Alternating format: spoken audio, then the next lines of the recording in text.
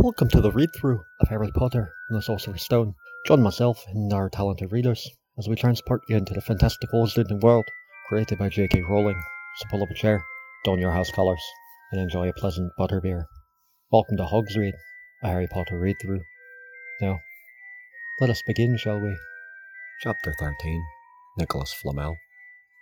Dumbledore had convinced Harry not to go looking for the mirror of Erised again. And for the rest of the Christmas holiday, the invisibility cloak stayed folded at the bottom of his trunk. Harry wished he could forget what he had seen in the mirror as easily, but he couldn't. He started having nightmares. Over and over again, he dreamed about his parents disappearing in a flash of green light, while a high voice cackled with laughter. "You see, Dumbledore was right. That mirror could drive you mad," said Ron when Harry told him about these dreams. Hermione, who came back the day before term started, took a different view of things. She was torn between the horror at the idea of Harry being out of bed, roaming the school 3 nights in a row, if Filch had caught you, and disappointment that he hadn't at least found out who Nicholas Flamel was. They had almost given up hope of ever finding Flamel in a library book, even though Harry was still sure he'd read the name somewhere. Once term had started, they were back to skimming through books for 10 minutes during their breaks. Harry had even less time than the other two, because Quidditch practice had started again. Wood was working the team harder than ever. Even the endless rain that had replaced the snow couldn't dampen his spirits.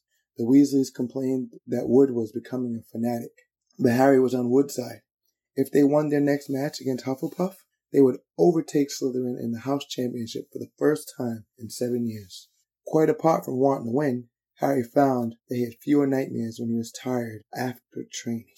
Then during one particularly wet and muddy practice session, Wood gave the team a bit of bad news. He had just gotten very angry with the Weasleys, who kept dive-bombing each other and pretending to fall off their brooms. "Will you stop messing around? That's exactly the sort of thing that would lose us this match. Snape's refereeing this time, and he'll be looking for any excuse to knock points off of Gryffindor." George Weasley really did fall off his broom at these words. Snape's refereeing? He spluttered through a mouthful of mud. When's he ever refereed a Quidditch match? He's not going to be fair if we might overtake Slytherin. The rest of the team landed next to George to complain too. "It's not my fault," said Wood.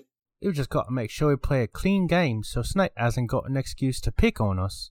Which was all very well, thought Harry, but he had another reason for not wanting Snape near him while he was playing Quidditch. The rest of the team hung back, talked to one another as usual at the end of practice, but Harry headed straight back to the Gryffindor common room where he found Ron and Hermione playing chess. Chess was the only thing Hermione ever lost at, something Harry and Ron thought was very good for her. "Don't talk to me for a moment," said Ron when Harry sat down next to him. "I need to He caught sight of Harry's face. "What's the matter with you? You look terrible." Speaking quietly so that no one else would hear, Harry told the other two about Snape's sudden sinister desire to be a Quidditch referee. don't play. Said Hermione at once. "Say you're ill." Said Ron. Pretend to break your leg. Hermione suggested. "Really break your leg." Said Ron. I can't. Said Harry. There isn't a reserve seeker. If I back out, Gryffindor can't play at all. At that moment, Neville toppled into the common room. How he managed to climb through the portrait hole was anyone's guess, because his legs had been stuck together with what they recognized at once as the leg locker curse. He must have had to do bunny hop all the way up to Gryffindor Tower. Everyone fell over laughing, except Hermione, who leapt up and performed the counter curse. Neville's legs sprang apart. He got to his feet trembling. What happened? Hermione asked him, leading him over to sit with Harry and Ron. "Malfoy?" Said Neville, shakily. "I met him outside the library. He said he'd be looking for someone to practice that on." Go to Professor McGonagall. Hermione urged Neville. Report him. Neville shook his head. "I don't want more trouble," he mumbled. "You've got to stand up to him, Neville," said Ron. "He's used to walking all over people, but that's no reason to lie down in front of him and make it easier." "There's no need to tell me I'm not brave enough to be in Gryffindor. Malfoy's already done that." Neville choked out. Harry felt in his pocket of his robes and pulled out a chocolate frog, the very last one, from the box Hermione had given him for Christmas. He gave it to Neville, who looked as though he might cry. You're worth 12 of Malfoy. Harry said. The Sorting Hat chose you for Gryffindor, didn't it? And where's Malfoy? In stinking Slytherin. Neville's lips twitched in a weak smile as he unwrapped the frog. Thanks, Harry. I think I'll go to bed. Do you want the card? You collect them, don't you?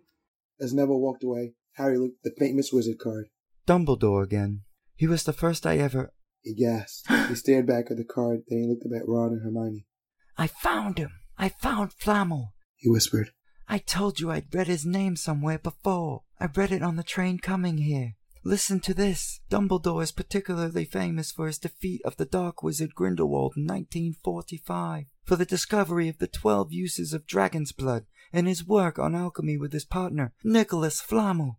Hermione jumped to her feet. She hadn't looked so excited since they'd gotten back the marks for their very first piece of homework. Stay there. She sprinted up the stairs to the girls' dormitories. Harry and Ron barely had time to exchange mystified looks before she was dashing back an enormous old book in her arms. I never thought to look in here. She whispered excitedly. I got this out of the library weeks ago for a bit of light reading. Light? Said Ron. Hermione told him to be quiet until she looked something up and started flipping frantically through the pages, muttering to herself. At last, she found what she was looking for. I knew it. I knew it. Are we allowed to speak yet? Said Ron grumpily. Hermione ignored him. Nicholas Flamel is the only known maker of the Sorcerer's Stone.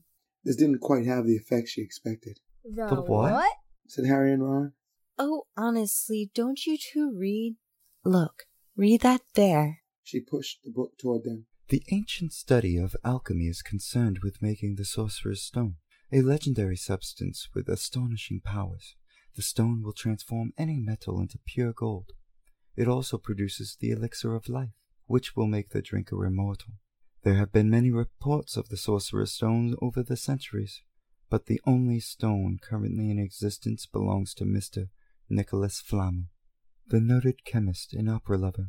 Mr. Flamel, who celebrated his 665th birthday last year, enjoys a quiet life in Devon with his wife, Prunelle, 658. See? Said Hermione. The dog must be guarding Flamel's Sorcerer's Stone. I bet he asked Dumbledore to keep it safe for him because they're friends and he knew someone was after it. That's why he wanted the stone moved out of Gringotts. A stone that makes gold and stops you from ever dying? Said Harry. No wonder Snape's after it. Anyone would want it. And no wonder we couldn't find Flamel in that study of recent developments in history. He's not exactly recent if he's 665, is he? The next morning, in defense against the dark arts, while copying down different ways of treating werewolf bites, Harry and Ron were still discussing what they'd do with the Sorcerer's Stone if they had one. It wasn't until Ron said he'd buy his own Quidditch team that Harry remembered about Snape in the coming match. I'm going to play, he told Ron and Hermione. If I don't, all the Slytherins will think I'm just too scared to face Snape. I'll show them. It'll really wipe the smiles off their faces if we win. Just as long as we're not wiping you off the field, said Hermione.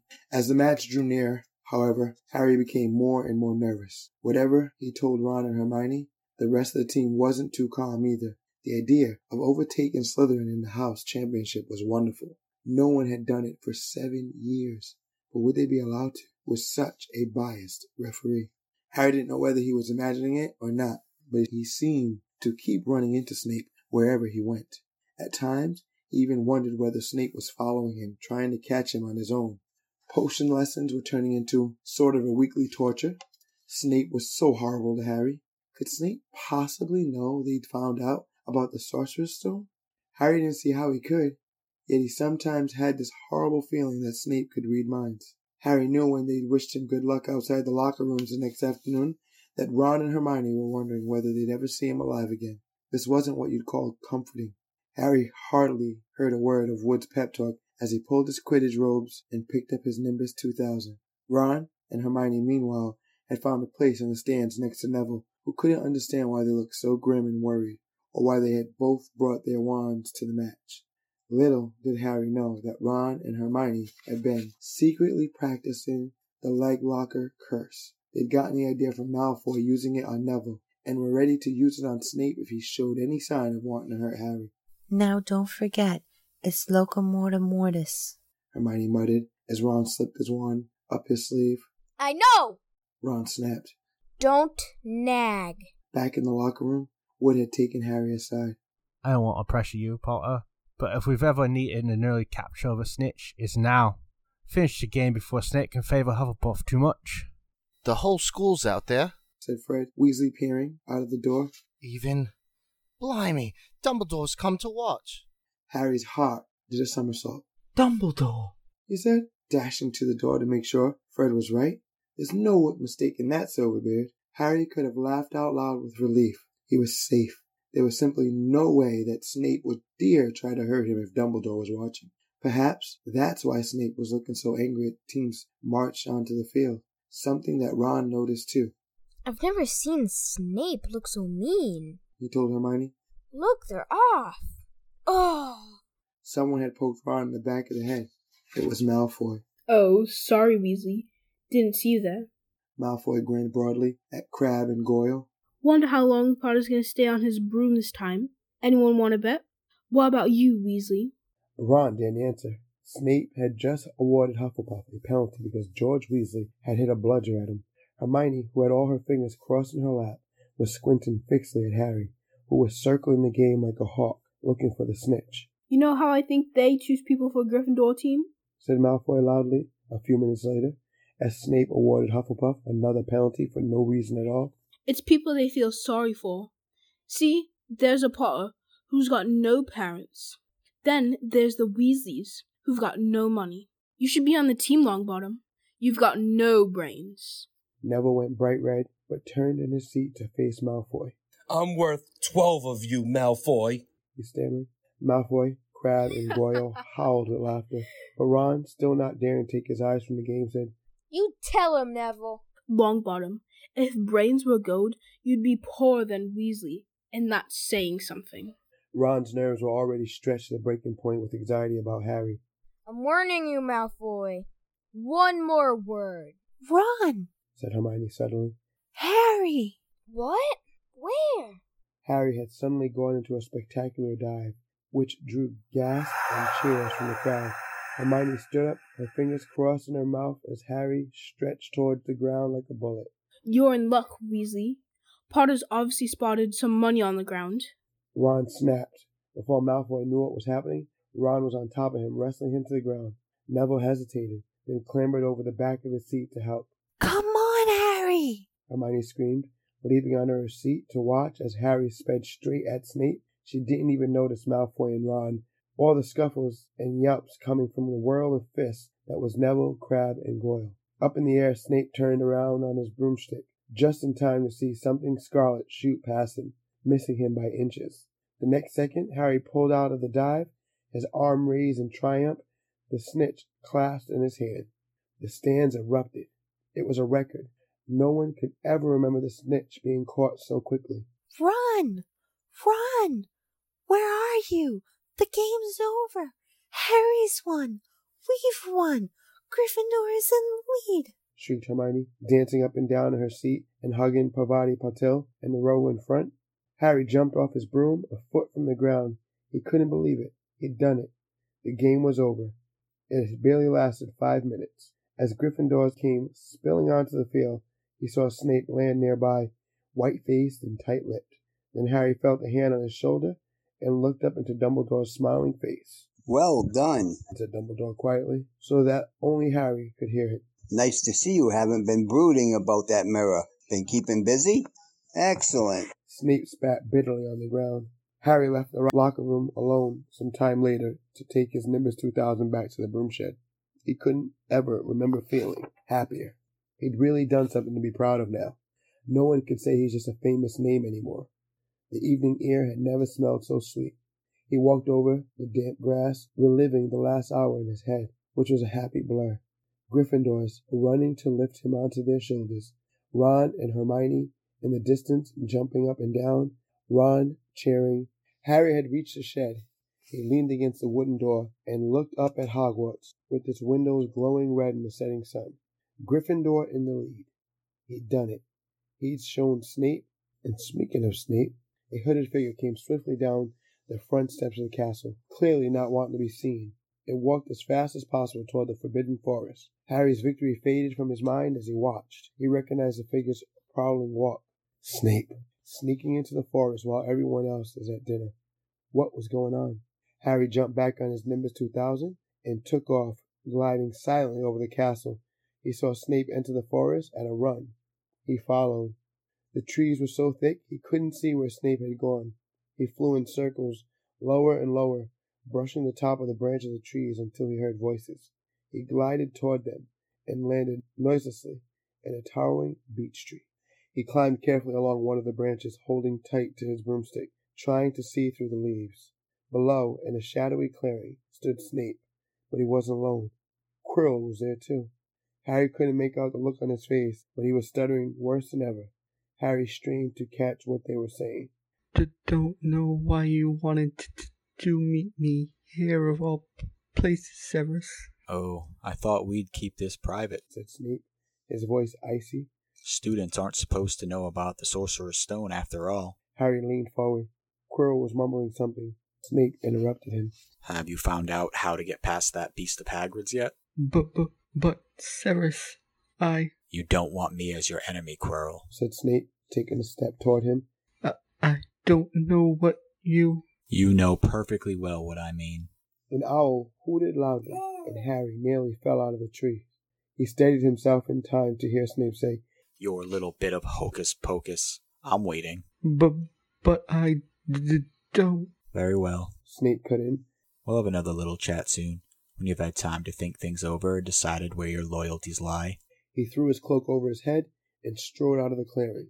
It was almost dark now, but Harry could see Quirrell standing quite still as though he was petrified.